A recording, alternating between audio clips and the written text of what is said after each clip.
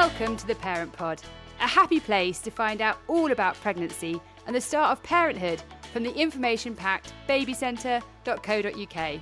Hello, I'm Lucy. And I'm Claire, and we're here with a podcast for every week of your pregnancy, full of really useful takeaway information. Candid admissions from our own experiences, having both had 2 children. And top advice from experts. We won't leave you holding the baby either. This podcast series takes you right up to when your new baby is 12 weeks old.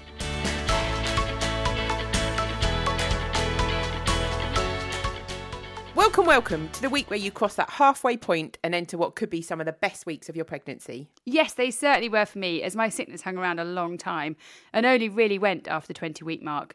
So this is where things got a lot easier for me, and hopefully they will for you too. The next 10 weeks were okay. You're not too big, but look a bit... Or a lot pregnant. So make sure you've got a seat, whether it's from bumping someone out of theirs on the tube or bus, or taking 5 for yourself at home. Let's find out about that baby. What's happening for baby? So, big news. Your baby now weighs about 360 grams and is as long as a carrot. Wow. But thankfully, he doesn't look like a carrot, does he? No. His skin is transparent and gradually turning from pink to red as blood vessels form underneath. Oh. His eyebrows are becoming thicker, his lips are more defined, and his eyes are moving rapidly under his closed eyelids. If you've started to feel your baby's movements, you can look forward to more action in the coming weeks. You may soon feel like he's practicing martial arts as his initial fluttering movements turn into fully fledged kicks and nudges. You may also discover a pattern to his activity as he has short, frequent phases of being awake and asleep. I remember that, kind of like suddenly thinking, oh my goodness, it's like lots and lots of movement. Usually when you're just about to go to bed. Yeah. Your placenta has been growing throughout your pregnancy and until this week has been heavier than your baby. From this point, your baby's growth will dwarf the placenta's, although the placenta will continue to grow and provide nourishment until your baby's full term. What's happening for you? As you adjust to your changing size, a little clumsiness is to be expected. That's me, and I'm not even pregnant. You're carrying more weight. That's not you, Claire, not being moved. Your centre of gravity has changed, your joints are loose, and your muscle coordination's reduced. It's no wonder you keep bumping into things. Do you remember that when you kind of, spaces that you fitted through before, suddenly Yeah, exactly. They're just too small? You turn around and like, whack, Bump. Oh yeah, there's my tummy. Although clumsiness is a common pregnancy symptom, it will give you a fright if you fall over. Rest assured, your baby is well protected in his amniotic sac. It's unlikely he'll be hurt, but contact your midwife or GP to let them know what happened. Yeah, it must be worrying if you have a fall. I didn't, but I know friends that did, and I definitely think it's worth getting checked out. Yeah. If you're feeling clumsy and have other symptoms such as pain, blurred vision, or sudden swelling of your face, hands and feet, you should see your GP or midwife. They may be a normal part of pregnancy, but they can also be signs of preeclampsia. That's a pregnancy condition that can be serious, so it's best to get yourself checked over just in case. Too embarrassed to ask. This week we ask, I feel really intolerant at the moment. Am I being unreasonable?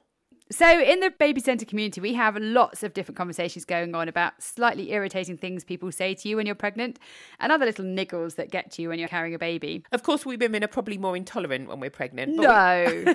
But we also have more things to contend with than normal, like growing a baby. And the future's pretty loaded, isn't it? So I think things can seem a bit more important. Fair enough. And I remember the first annoying thing people say, so here's a little thing, right? Okay. So here's me, yeah? Okay, right, go for it. I'm pregnant. Them. Ooh, congratulations. How are you feeling? Me.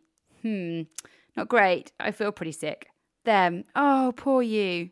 Have you tried ginger? Me, seeing red, thinking, do you really think you're the first person to say that to me? Do you think I don't have the internet on my phone? Do you think I haven't tried that pretty rubbish remedy that barely touches the size of full-blown nausea? And then I'm like, me, smiles and says, oh, yes, I have. Thanks. Yeah. I totally get the ginger thing, Claire. So when it comes to annoying things people say, we've all been there. Many comments are around your size, aren't they?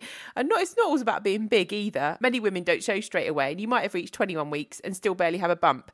So many people get asked, are you even pregnant? Oh, I know, which must be so undermining, especially when you're feeling all the symptoms but just not showing. It's also rude. Yeah, plenty of people don't look very pregnant. Let's face it, some people do genuinely give birth without even realising they're pregnant. Although I'm still mystified by that. I know, it still blows me away when you read those stories. Yeah. The other thing I found was the love of telling new mums and dads like the worst horror stories of lengthy, hideous labours, tearing and pre-eclampsia nightmares. You're kind of looking at these people, willing them to stop, but of course, slightly hooked as well. Oh, yeah. I loved all those. Yeah. People can't help themselves though, can they?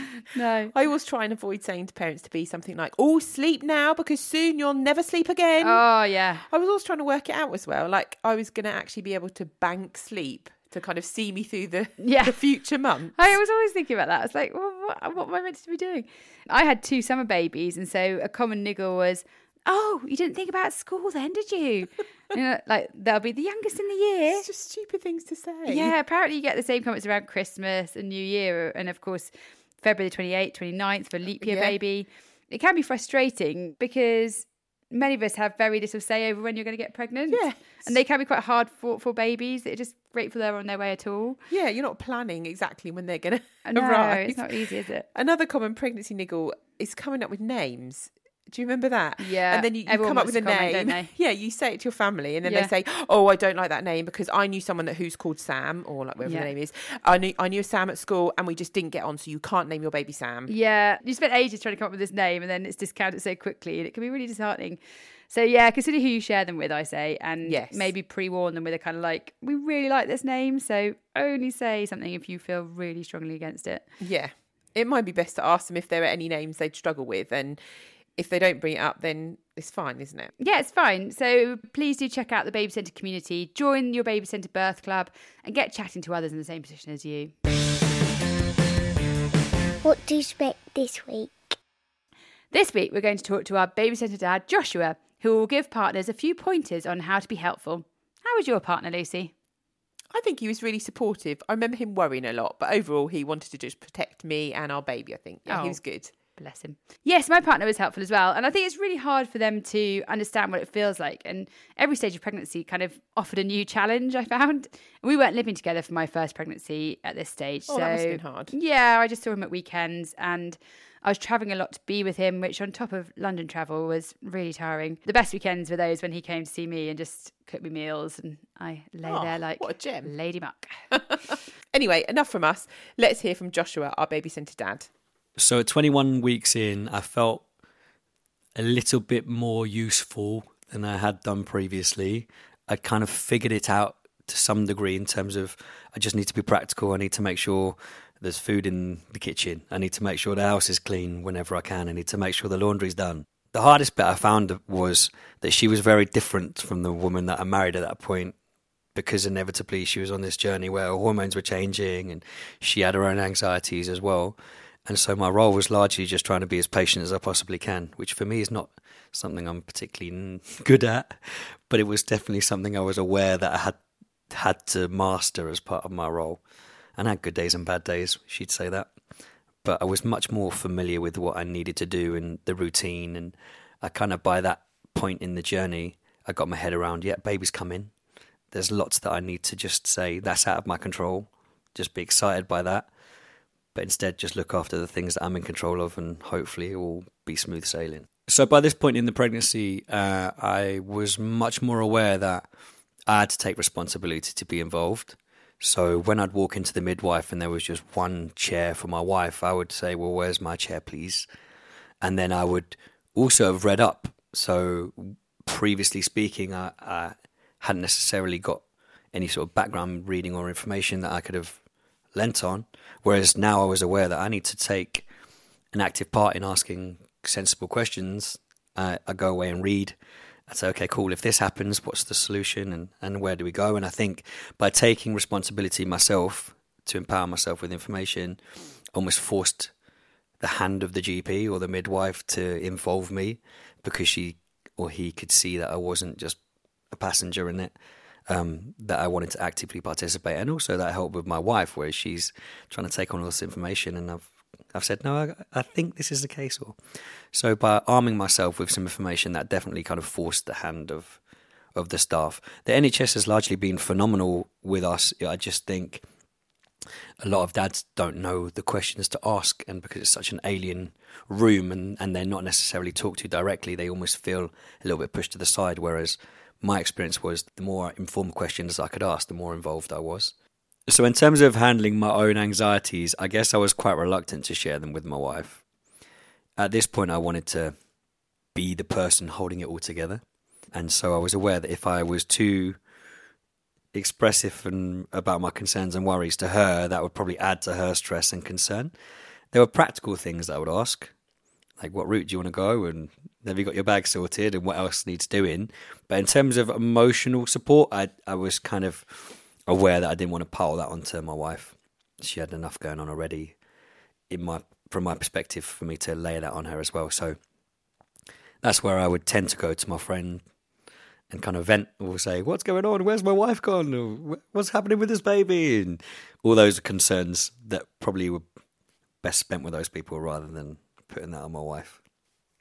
So at 21 weeks, the role that I took on, and I would certainly recommend, is the doer. So get your car seat, do all your research, do all the research around baby accessories and milk warmers and breast pumps and all the things that you never thought that you would know about. I really went deep into those so that we could make sensible options. So rather than my wife just thinking, oh, I like the look of this one, or making a decision about this one, it was a matter of when we go to the shops, I'm like, right, this has got this, this has got this, this has got this. Which one do you like? And so again, I think that fulfilled my practical problem-solving masculinity that was desperate to get out. And that certainly helped. Thanks to Joshua, our baby centre dad. So that brings us to an end for this week. We should remind you that the podcasts don't replace medical advice, and you should speak to your own doctor or midwife if you have any concerns. We hope you stay well, stay healthy, and look forward to 22 weeks next week. Bye-bye. Bye.